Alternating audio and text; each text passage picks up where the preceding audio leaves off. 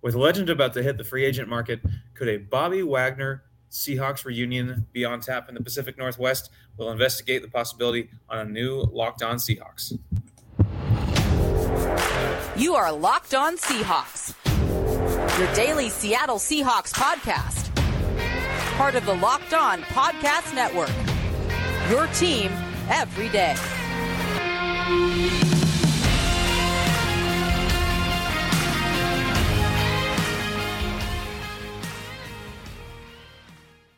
Greetings, 12s. This is Nick Lee, your host on this opposite day here in Locked On Seahawks. I'm going to be the lead host today, trying to give Corbin a breather here as he still recovers from getting his wisdom teeth removed. And I know that's a brutal process, so doing my best here to give him a bit of a break. So I'm going to be doing some of the heavy lifting today, as Corbin deserves a well-earned break. So this episode is brought to you by FanDuel Sportsbook, the official sportsbook of the NFL. Make every moment more. Visit FanDuel.com/LockedOn today to get started. Now for your lead story here on the opening drive of Locked On Seahawks. The Rams, in case you didn't hear, we're set to release Bobby Wagner, a certain guy that I think we're all familiar with here in the Pacific Northwest.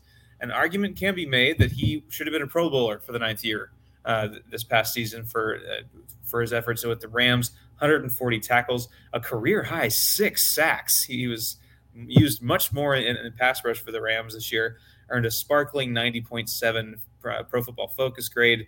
He's clearly still got it, and he clearly still had it, especially against the Seahawks, playing with a giant Mount Rainier on his shoulders with those two games. And with Jordan Brooks set to miss a big chunk of time next year with that unfortunate late-season injury, to finish out the 2022 season for the Seahawks, they need linebackers. I think they need one, probably two. So the question to you, Corbin, is, does a reunion make sense? And do you think it happens with Bobby Wagner and the Seahawks? Nick, this is so strange taking the wheel from you here as the co-host, but I digress. Anyway, it's an interesting dynamic because I think if we were having this discussion and Jordan Brooks had not gotten injured on January 1st, my answer would be quite a bit different than what it's going to be right now. But the Seahawks desperately need to have somebody at linebacker that knows this defense, that knows the players around him. And there's a possibility they won't have either one of their starters from last season on the roster. Brooks is dealing with injury, and Cody Barnes free agent next month, and it's possible another team out there might value him more than what the Seahawks do right now. And Seattle doesn't necessarily have a ton of money. We'll get to more on that later in the show, but I just think you look at the situation, and if Jordan Brooks wouldn't have been hurt, then I would have said, this is probably not something that's going to be looked into. But I absolutely expect that John Schneider is going to be calling Bobby Wagner's agent, who, by the way, is Bobby Wagner. I anticipate that once he is released on March 15th, this is kind of an interesting circumstance. He's not going to be off the Rams roster until the first day of the league year. But once that happens, I expect that John Schneider is going to reach out to Bobby Wagner, and he's going to at least offer the opportunity for them to have a discussion. What's it going to take to get you back here? Because this is a major area of concern. And just my opinion on this, Nick, I actually think that this would be a good fit and maybe a better fit now at this stage of his career with the defense that they are currently running than they were running their more traditional 4-3 that they ran for the first 10 years that Bobby Wagner is here, because he's not going to be asked to run the same coverage assignments, and he is not the same athlete. That is the one thing that has declined some. Not that he's still not an athletic linebacker, but he's not the top-tier athlete that he was for most of his career in Seattle. But he's not going to have to cover really large chunks of area in this 3-4 scheme with another inside linebacker next to him, and it might even be possible this is the stage of his career, and maybe Seattle could ask him about this. Look, we might not have you play more than 90% of the snaps. There may be some nickel and dime sets where you come off the field. Even though he had really good coverage numbers this year, there are some limitations in that regard. But in a 3-4, you can blitz one of those interior linebackers more often. And we saw how effective he was doing that for the Rams. So I actually think he could be fairly effective still in this defense, maybe more so than he was in 2021. The biggest question mark, of course, is going to be the cost. And if he wants paid like an all-pro player like he was last year, I don't think the Seahawks are going to be able to meet those demands. But if he just wants to win at this stage and he wants to come home, then it's possible that this could work out for both sides. Yeah, I'm honestly pretty torn because obviously the Seahawks would, or I think Seahawks fans would enjoy a second chance at a good reunion and then eventual end. Because I think this has a better chance of ending better if he were to come back to Seattle and play for 1-2 years. I think that has a better chance of ending perhaps than how his Seahawks career ended otherwise. But there's just a nagging thought in my head. Kind of like, you're thinking about getting back together with an old girlfriend. Like, she's pretty, she's fun, you had a good time together, and you liked being with her, but for some reason or another, you had to break it off. You chose to part ways there. And you're thinking about getting back together with this person down the line a little bit. Maybe you two are at different stages of your life now. Like, you're two good people, but maybe you're not quite right for each other anymore. And you mentioned, the defensive scheme might being fit more, but it's just, I think it'll depend a lot on how the Seahawks view, the prospects of getting a top tier linebacker in the draft. I think if they make that a priority and they feel good about their chances and maybe the healing process of Jordan Brooks to get back later in the year, I'm a little torn because, I'd love a chance for the Seahawks to, have a better, have a little bit better of a swan song kind of moments for Bobby Wagner. But at the same time, they're trying to move forward with this young core, this new hungry group, and not that Bobby Wagner would drag them down or anything, but it's the mentality of the team. The leaders on the team are a bit different now, and I think a lot of leaders, on this 2022 season for the Seahawks emerged because Bobby Wagner was not there. Not that he, that's a bad thing. It's just that's just the nature of the evolution of this team. So I'm just wondering where they're at in the evolution of the locker room and just as a team, as a young unit. If they bring back Bobby Wagner for just 1 year and he takes that leadership role right back, which he would, I think, does that maybe disrupt the ecosystem that they have now? Those are questions I have. And it's not saying I wouldn't love Bobby Wagner flying around the field again at Lumen Field in a Seahawks uniform again. I would love that. I just, some of those questions I have kind of nagging in my mind. Yeah, it's understandable why you feel that way. I wouldn't have any concerns about that just because a lot of these young players that Seattle had on the roster in 2022, like your Tariq Woolens and your Kobe Bryants, Boye Mafe on defense, none of those players are necessarily your front runners on defense in a leadership standpoint. And so I don't think bringing in Bobby Wagner is going to impact that at all. And think about some of the other players on that side of the ball. I mean, Quandre Diggs is already posting pictures of him and Bobby Wagner together, and he's trying to get fans to tweet at him about coming back to Seattle. So I just feel like from that perspective that would not be something that's going to impact the ecosystem negatively. If anything, it's just going to give them another really strong voice in the locker room and a proven commodity on defense that can help raise the level of the rest of those young players around Bobby Wagner. And so to me, it just boils down to two things. It boils down to cost, and are the Seahawks looking at bringing him back, and is he willing to come back? That's the other thing that we remember how this ended. Is Bobby Wagner going to have ill feelings towards the organization about the way that bridge was burned? Now, I wonder if that's even going to be an issue because Pete Carroll and him met with each other after the game when they played in LA. And so it seems like they've already kind of settled things a little bit there. But is that enough for Bobby Wagner to say, you guys last year didn't even let me know before social media said that I was getting cut? I'm still upset about that. I'm not coming back. Is he going to be willing to overlook that? And I think he would be. It really boils down to the cost aspect. And the Seahawks, they already have some tough decisions coming up financially. And so trying to figure out whether he's going to fit into their plans and depending how much money he is willing to take to come back to Seattle, those are all factors that would be tied into whether or not this reunion actually happens. Well, yeah, let's, reunion or not, he's a Hall of Famer, Seahawks Hall of Famer, Pro Football Hall of Famer. And we wish him the best either way. When we come back, we're going to talk a little bit about the salary cap. It's salary cap season now, trying to figure out some ways the Seahawks can make a bit more salary cap room to make some more moves, which might include extending or tagging Geno Smith. So don't go anywhere. We will be right back. This episode is brought your way by Built Bar. Looking for a delicious treat, but don't want all of the fat and calories? Then you got to try a Built Bar. We just got through the holidays, and I know my goal is to eat a little healthier this year. I'm still struggling with that. If you're like me, where you want to eat healthier but don't want to compromise the taste, man, I've got the thing for you. You got to try Built. With Built, healthy is actually tasty. Seriously, they're so delicious you won't even think they're good for you.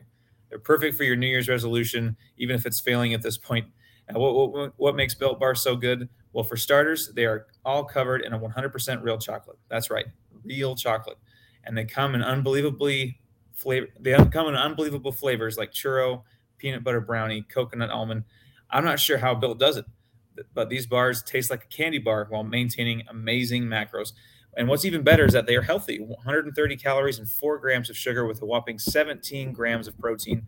And now you don't need to wait around to get a box. For years, we've been talking about ordering your Built bars at Built.com. Now you can get them at your local Walmart or Sam's Club. That's right. Head to your nearest Walmart today, walk to the pharmacy section, and grab yourself a box of Built bars. You can pick up a 4-box of cookies and cream, double chocolate, or coconut puffs. And if you're close to a Sam's Club, run in and grab a 13-bar box with our hit flavors, brownie batter, churro. You can thank me later. Thanks for making Locked On Seahawks your first listen every day. So, Corbin, let's talk salary cap now. And it is definitely salary cap season, free agency, the new league year, just a few weeks away. And right now, just to kind of set the stage and set the situation, the Seahawks have $27 million in estimated cap space. That doesn't really account for rookies. Overthecap.com does a great job, and they have what is called an effective cap space, and that accounts for that. And it's below $16 million right now after the contracts of Phil Haynes, Jason Myers, and Nick Bellore. So if you're doing the math at home, that doesn't necessarily add up to extending Geno Smith to a franchise tag or franchise tagging him or extending him to what probably he'd be asking for. So if you're thinking like that, like with us, we're going to have to kind of go through this exercise a little bit on how can the Seahawks make some cap room for this. And we start off first with some cap casualties, Corbin. And of these guys, a name that jumps right off the bat to me, who I think is at risk, is Gabe Jackson. He's been a solid guard for most of his career. And I'm not sure I'd say that he's been a disappointment in a Seahawks uniform. He's had some great moments. He's graded out well in some games, and he's just really struggled with injuries, and the pass protection hasn't been there at times. But at $6.5 million, you can save there by releasing him. I think that's a pretty decent number. And with the draft coming up, I know you and I both like several guards in the first day or two of the draft that I think we both agree can step in and perhaps play day one. So Gabe Jackson is a guy for me that jumps out as an immediate risk for a cap casualty.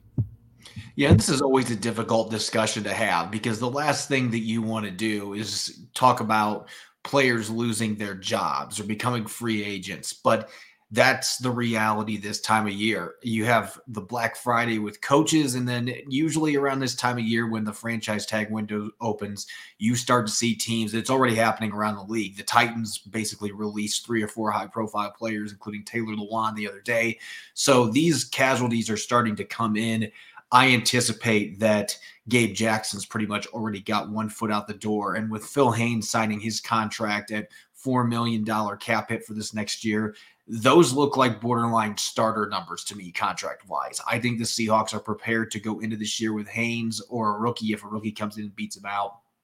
So I would be stunned unless somehow the Seahawks and Gabe Jackson work out some kind of an extension or something along those lines. And I just don't see that being a move that the Seahawks are going to do. And so it seems to me like it's a given that he's going to be gone, and that'll save you more than $6 million. That pushes your effective cap space up to around $22 million.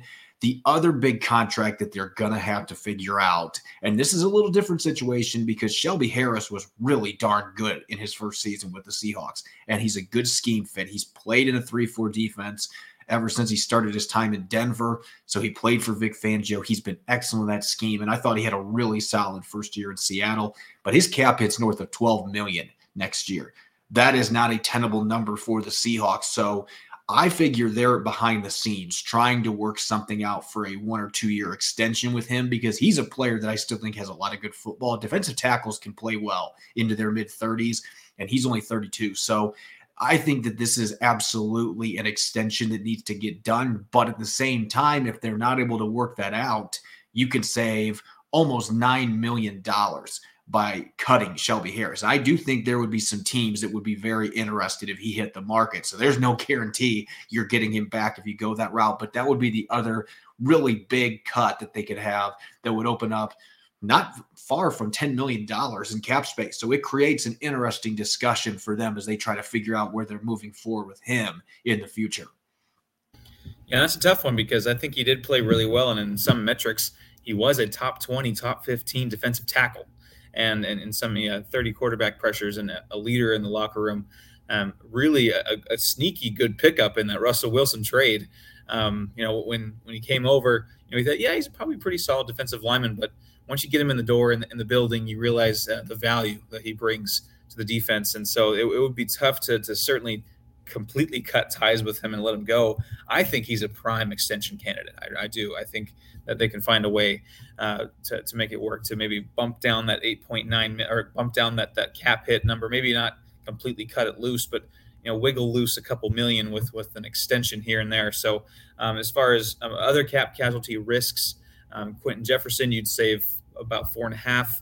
Al Woods about just over 3.5. So not needle moving cuts, but all of a sudden, that's also guys all along the defensive line. So that's you don't want to also hamstring yourself there. So I think of those, also you got to consider some extension candidates, guys that currently have contracts, and maybe you can restructure how the annual numbers look, or the average value for next year look on their contracts. And starting again with Shelby Harris, I think he's a prime candidate, just with his production, his leadership. Is another guy as well. Uchenna Nwosu, what a revelation he was for the Seahawks last year. And I'd really love to see him continue in a Seahawks uniform, and whether that be in a restructured deal to, again, wiggle loose a few million here. If you can work out a few deals where you wiggle loose 3, 4, 5 million in some deals, that can add up depending on what kind of deals you do. What else, or who else, Corbin, do you think would be a good candidate as an extension in that situation?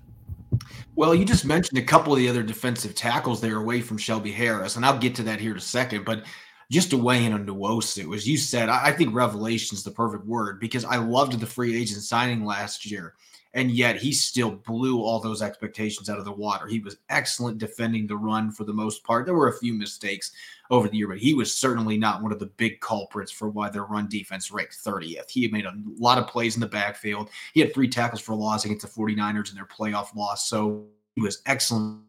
9.5 over pressures this year, and he's still only 26 years old. So this is the kind of player, while you have him under club control with a year left on that 2-year contract he signed, this is when you have that window to re-sign him and maybe save yourself a few bucks, because if he has another big season, he's going to be that much more expensive. And so you can open up some cap space in the present by locking him up on a 3 or 4 year extension. I would think it would be a 3 year, so his contract would be a 4-year deal to go till he was 30.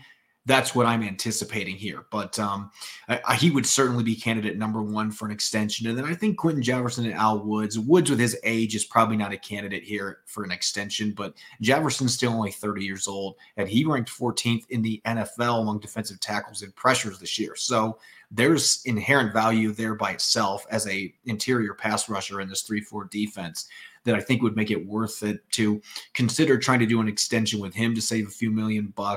And then the other name I'll throw out there is Noah Fant. He's going to be going into his 5th-year option. You could do some maneuvering with his cap hit that's on that fully guaranteed 5th-year option, open up some money and extend to him, because you do have some questions beyond this year at tight end. Will Dissly's contract might be one that you move on from after this year, and Colby Parkinson's going to be a free agent after this year. So they're going to have to figure some things out. Those would be a couple other players that I think you could work some extensions out with that would open up some cap space and put you in better position to not only re-sign or franchise tag Geno Smith, but maybe be able to make another move or two. Yeah, all of a sudden, we thought the Seahawks had all this room to make all these crazy, great, free agent moves. But when you dive into the numbers, it's not quite the case there. and also with some restructuring candidates. So guys, you can move around a little bit of the bonus money or signing bonus. So they might not change completely an extension of the contract, but you can start moving money from guaranteed and base salary and doing things like that, restructuring. And Tyler Lockett is a guy that according to the over the cap, which is again a great site for that, they could restructure with and say $5.69 million. And Quandre Diggs is another guy that you could restructure at just over $6 million, and so both safeties just over $6 million. At Jamal Adams as well. So restructuring is also another option. What do you see as a viable option for them in restructuring? I think of those three players, that Lockett would be probably the one that makes the most sense. I think they probably want to avoid that with the safeties. This has typically been a maneuver that John Schneider does not like to do. He is the opposite of the New Orleans Saints. He does not like kicking financial cans down the road. He has not been a big fan of restructure. So I would think it's unlikely that any of those moves happen. I think the extensions and the outright cuts are much more likely. But if they were going to go this route, I don't think they'd want to do it with Jamal Adams or Quandre Diggs, because you'd be putting massive cap hits on the next couple of years, especially with Adams with his injury history. That would make it a little bit tougher for you to potentially move on next year if you were going to do that. Tyler Lockett, on the other hand, so durable, so reliable. You figure he's going to have a good chance to be on his contract through the entire life of it, or you might even have another extension with him before it's all said and done. So that would be the one I think that they'd feel a little bit safer about doing if they were going to go that route. Again, like franchise tag, this has not been something that John Schneider has been known for doing very often. He does not like kicking money down the road. And this is certainly not the time for the Seahawks to handcuff themselves financially. This is a time to quite frankly do the opposite. When we come back, we're going to talk about free agents in the AFC West division that we think that would fit well with the Seahawks, and with that limited cap space, perhaps. Don't go anywhere. We'll be right back. This episode is brought to you by Ultimate Football GM. I'm really geeked out by our new partner and sponsor of today's episode, the mobile game Ultimate Football GM. Ever dreamed of becoming an NFL GM and managing your football franchise? Well, your dream can come true, and this game is definitely for you. Manage every strategic aspect of your team, play through the season, and lead your team to glory. You're responsible for hiring the right coaches and coordinators, trading players, making draft picks, navigating your franchise through free agency and the draft, and all the ups and downs of a season. All this in a challenging and realistic game world. If you want to give John Schneider a run for his money running your own team, this is the way to go. Ultimate Football GM is completely free and playable offline. Play on the go as you want or when you want to. It's a blast, and our listeners should join in on the fun in their own league. Locked On Seahawks listeners get a 100% free boost to their franchise when using the promo Locked On in all caps in the game store. That's Locked On in all caps, so make sure to check it out today. To download the game, just visit ultimate-gm.com or look it up in the app stores. That's ultimate-gm.com.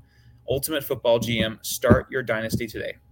Welcome back. Once again, this is Nick Lee in a bit of an opposite day here at Locked On Seahawks. I'm trying to give Corbin a breather here as he recovers, but that's I hope you can handle my voice a bit more today, you listeners. I appreciate your patience. Thanks again for making Locked On Seahawks your first listen every day. Subscribe to the Locked On NFL podcast and get daily conversations on the biggest NFL stories, plus in-depth analysis on the biggest games with NFL key predictions every Friday and Monday. Local insiders cover the weekend with game-to-game episodes. Locked On NFL available on YouTube and wherever you get your podcasts. So, Corbin, let's talk about free agency once again here with the AFC West. We've been going division by division, picking one free agent from each team in a division to have the Seahawks perhaps sign, maybe a good fit. And I'm going to start with the team that we've become pretty familiar with over the last year or so, almost moving up on a calendar year, and that's the Denver Broncos. There's a certain quarterback who certainly won't be a free agent for a while in Denver, but let's talk about which of these Denver free agents that are coming up in 2023 in the offseason here. Which one of those former Broncos or soon-to-be former Broncos do you think the Seahawks should sign and will be a good fit? I'm going to start with a position that I feel like we've already talked about a little bit today. The Seahawks have some concerns at linebacker, whether they bring Bobby Wagner or not. they're going to have to make an addition to that position, whether it is through the draft, whether it's through free agency. And one of the few bright spots in a 5-win season for the Broncos is a player that actually started his NFL career with the Seahawks as an undrafted signee, and that is Alex Singleton. And he had 163 tackles this past season for the Denver Broncos. Not a guy that's going to do a lot of other things in terms of stacking up sacks or a bunch of tackle for losses, but he was decent in coverage this past season, and he's played in a 3-4, he's played in a 4-3 defense, he's got some versatility, and he's got that grit, and he's got that chip on his shoulder, being a former undrafted guy that didn't make it in Seattle originally and ended up launching his career in Philadelphia and then had that really good season last year in Denver. So I don't think that in this free agent class, he's a guy that's going to command a ton of money. And the Seahawks already know him well from having him in camp with the team during the offseason when he first came into the league. And so there's that familiarity aspect. So he would be a name that I think could be kind of a seamless addition to their team if they're looking for a starter caliber player that isn't going to break the bank. And a guy I think that's not going to break the bank either. Along the offensive line, we talked about perhaps a cap casualty with Gabe Jackson at guard.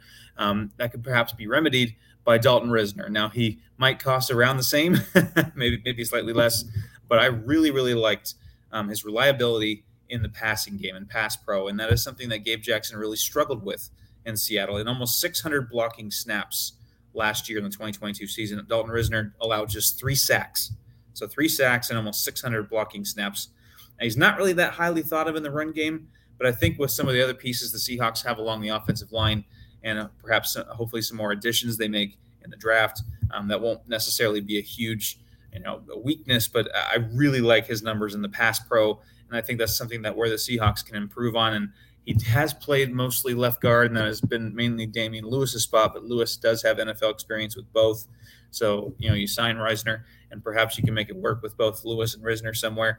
But I really like either one of those, and they can switch it up. But having a good, solid guard to pair with Lewis and whoever you pull in at center, hopefully, a certain center from the Big Ten in Minnesota, who I really, really hope they draft at center, and anchoring him with 2 solid guards, I think will be a lot of fun. And let's go from the team that we all have come to know very well, but also gifted the Seahawks the 5th overall pick in the Broncos, to the team that won the Super Bowl, and that is the Kansas City Chiefs. So, Corbin, where are you going with with the current reigning Super Bowl champions? So this is not going to be near as big of a move as the other 2 that I'm going to mention here, but the Chiefs have a history of taking Seahawk defensive linemen. They have Frank Clark. They have Carlos Dunlap. At one point, they had Jaron Reed. I mean, they like taking really good defensive linemen from the Seahawks and putting them in their rotation, and the Chiefs have had a very good defensive line for a long time running. During this run, getting 2 Super Bowls, that's been a big part of their success, is their ability to get after quarterbacks. I think the Seahawks need to do a little bit of subtraction from Kansas City to put on their line. And obviously, Colin Saunders is not going to be compared to the 3 other names that I just mentioned. But at the same time, he's still a very young player. He finally was able to put things together. His first 3 years in the league, he had injuries and just had a hard time getting into the rotation. But this year, had a handful of sacks, was disruptive, had several games where he came up with some big run stops as well. I've liked him since I watched him at Western Illinois as an FCS prospect. In fact, I wanted the Seahawks to draft him. And he is a guy that is not going to cost much money to bring in on a 1-year prove-it deal, maybe even a 2-year deal where you can get some value. And if he continues to improve, maybe can turn out to be a little bit of a steal, a player that I think could fit into this system. And so Colin Saunders would be an under-the-radar defensive tackle in this free agent class that could make some sense for Seattle to take a look at. You know me, Corbin, I'm all about the defensive line right now. I just really hope the Seahawks can boost their defensive line in the trenches there, and I think that would be a great addition. I'm actually going to go a little off script for me. And I'm going to go with a guy that certainly made some noise with the Chiefs, made some noise in my fantasy team a couple of years ago, and that is Mecole Hardman. And he might be a little too expensive for a 3rd receiving option. He's not a top 2 receiver at the moment, but I think he adds a flavor to the Seahawks offense that they currently really don't have. A guy that is a threat not only vertically but horizontally. Any other direction you can think of, he is a threat, and a guy that really the Seahawks were hoping that guy was D. Eskridge, And honestly, it just has not panned out. It's becoming clearer and clearer that Eskridge might not be that guy. And unfortunately, some of that is outside of his control with injury concerns. But I think Mecole Hardman, if the Seahawks are serious perhaps about moving on from Eskridge, Hardman is a guy who's proven it. He's done it. He is coming off a groin injury, didn't play in the Super Bowl, and it was limited a little bit by injuries this year. But I think just with his skill set, he would be an excellent addition to the Seahawks offense. It'd be really, really fun to see some design plays with him in the run game too. The jet sweeps and getting getting things horizontal as well as vertical. And let's go to Sin City now, Las Vegas, with the Raiders, and they certainly have had already an eventful offseason with their quarterback, or former quarterback, I should say. So where are you going at with the Las Vegas Raiders, Corbin?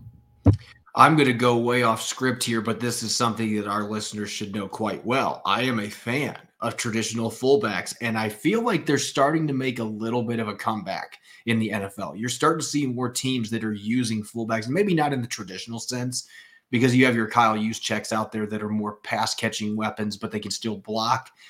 I wish that the Seahawks had a more reliable, I don't even know if reliable is the right word, but just a fullback that was more involved in their offense. And that leads me to Jacob Johnson, who started his career with the New England Patriots and last year played a lot of snaps for the Raiders of the backfield, 255 pounds. He's shown in the past he can catch the football a little bit. He's a really good blocker both in the run and pass game. And I just think it makes defenses have to account formation-wise for things that they don't have to worry about when there isn't a legitimate fullback. And this is not bashing Nick Bellore, but Bellore played 17 snaps as a fullback last year. And I know it's not a big part of the Rams offense or Shane Waldron's offense coming from that Rams system, but as much as the Seahawks like to run the football, you'd like to see them get back to having that bruising fullback that can really do damage in front of Ken Walker III and whoever's in the backfield and really open up seams in the run game. I think Jacob Johnson could be one of those under-the-radar difference makers that really gets that run game into true form where it's in the top 5, top 10, as Pete Carroll wants to see it year in and year out. I know very few things get Corbin excited more than talking fullbacks, and so that had to be coming eventually. I'm going to go on the defensive side, and I might get some eye rolls since I was a little wishy-washy about Bobby Wagner coming back. But linebacker Denzel Perryman is my pick. He had a Pro Bowl season in 2021, very solid this year as well. Even though he didn't make the Pro Bowl this year, 83 tackles, 14 tackles for loss, 2 picks and a sack. Pretty much all over the board, ranked 12th amongst linebackers in run defense per Pro Football Focus this year. Plenty of production for an off-ball linebacker. He's been a pretty solid, maybe not elite, but a pretty solid, serviceable off-ball linebacker for the better part of 8 years. And he could fill in nicely for the absence of Jordan Brooks, especially if I don't think he's going to cost that. I might be wrong here, but I don't think he's going to cost as much as Bobby Wagner might initially start wanting from teams that are calling to him. I think he would Perryman would be a nice stopgap for whether Jordan Brooks is recovering or perhaps bringing along a draft pick himself. He isn't the same athlete side to sideline as Brooks or maybe even perhaps Bobby Wagner, but really few are, honestly. So I'm going to go Denzel Perryman there as a bit of a stopgap linebacker who's been productive in his career. And last but least, in my opinion, let's go to Los Angeles and talk about the Chargers. I still am not used to that. It never will be. Former San Diego, or current native San Diegan myself. Let's go to the Chargers, Corbin. And who you got for the Chargers? So I'm going back to the linebacker position. It's really building off of your last pick there. I'm going to go with Drew Tranquill, formerly of Notre Dame, also played at Carroll High School in Fort Wayne, and I actually have some friends that coached against him, so I have seen this kid play going back to his high school days. And from a fit perspective, I do have some questions because he has struggled at times as a run defender, and he's not a big linebacker. And so at times he's had issues getting swallowed up by blocks. So I don't know in a 3-4 necessarily if that's going to play well. At the same time, though, this kid is an elite athlete. He has been able to make plays in coverage. He had an interception in their playoff loss to the Jaguars. Still can't believe they lost that game, but had an interception of Trevor Lawrence in that game. That's called charging, folks, by the way, and they are pros at it. It doesn't matter if they were in San Diego or LA. That curse went with them. But I digress. Tranquill is a player that you can blitz frequently, that can be used as a weapon in that regard, can get after the quarterback, can make plays in coverage. And I still feel like there's enough solid tape of him defending the run to think that there's still room for him to grow in that aspect. He might be a little more pricey than the other two linebackers that we've talked about on here because he is a younger player, a former high draft pick that has started a lot of games in the league. But he does a lot of the things that you're looking for modern linebackers to do well, particularly in coverage with that athleticism, the ability to make plays on the football. And so he would be one that would intrigue me as one of the linebackers to look at if they're not going to bring back Bobby Wagner, but they're wanting to add a younger starter that maybe can play alongside Jordan Brooks for the next several years. Yeah, he would be definitely more than just a stopgap linebacker. I agree. I'm going to go along the defensive line and Morgan Fox. Now, not necessarily the sexiest name, the biggest name, the biggest star, but as a 3 or a 5 tech defensive lineman, he's been pretty productive in limited snaps. He played in 55% of the defensive snaps for the Chargers this year, and he got 6.5 sacks and 11 quarterback hits. So he's not going to pop off the stat sheet, and he's not going to he probably isn't going to be some Pro Bowl stud year after year. But I think if the Seahawks make a few more moves and some draft picks perhaps, and kind of retool that defensive line, he could be a piece that could add some very, very solid depth in that defensive line and hopefully be productive even with some limited snaps. And so you can always use a bit of a boost in your pass rush. So Morgan Fox, 6.5 sacks and just over half the defensive snaps for the Chargers this year, I thought was pretty impressive. So again, you can follow me on Twitter at NickLee51. You can follow Corbin Smith at Corbin Smith NFL. Thank you so much for listening to this opposite day here on Locked On Seahawks. And we check off another week before the draft and before the free agency. One more done off the calendar, another X through, and we're getting that much closer to everything. So enjoy your weekend and go Hawks.